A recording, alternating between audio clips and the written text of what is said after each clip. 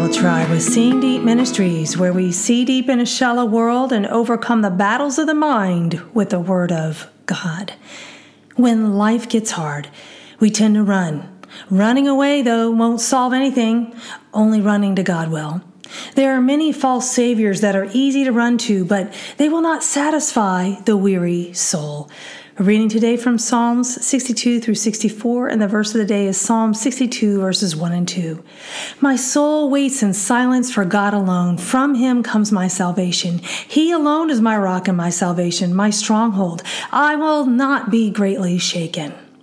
In context, the psalmist offers us a sweet solace for our souls. Things were hectic for the psalmist, but he knew where to go.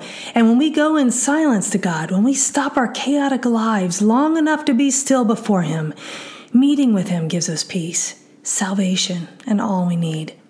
But notice that the psalmist said the word alone. There was no other Savior there, and there is no other Savior. Christ alone is what we need. But it is like a veil covering our eyes and ears that we do not see or understand this.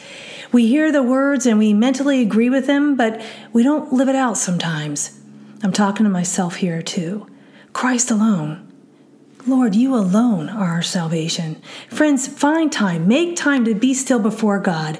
If you struggle to concentrate, I'm so with you on that. It might be that you have to listen to the Bible on audio. Go on to BibleGateway.com or read Scripture and listen to Scripture at the same time. This is something that I've done sometimes.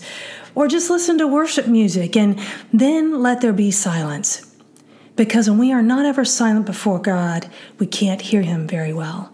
Be still and know that He is God, as it says in Psalm 46:10.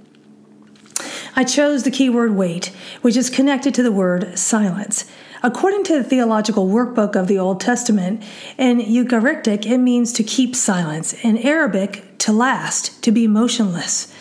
And in Ethiopic, it's to be stupefied. I'll be honest.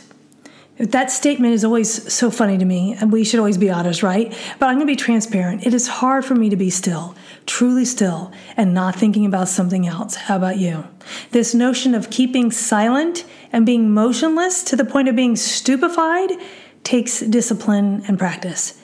But we have to make ourselves available to be able to learn what it truly means to be still before God. When we are still before God, we understand who we are in the light of His presence. This is our confidence, who we are in Christ. Thought of the day. We will not be shaken when we are not mistaken about our identity in Christ. Application. Friends, make space for God's grace by being still before Him.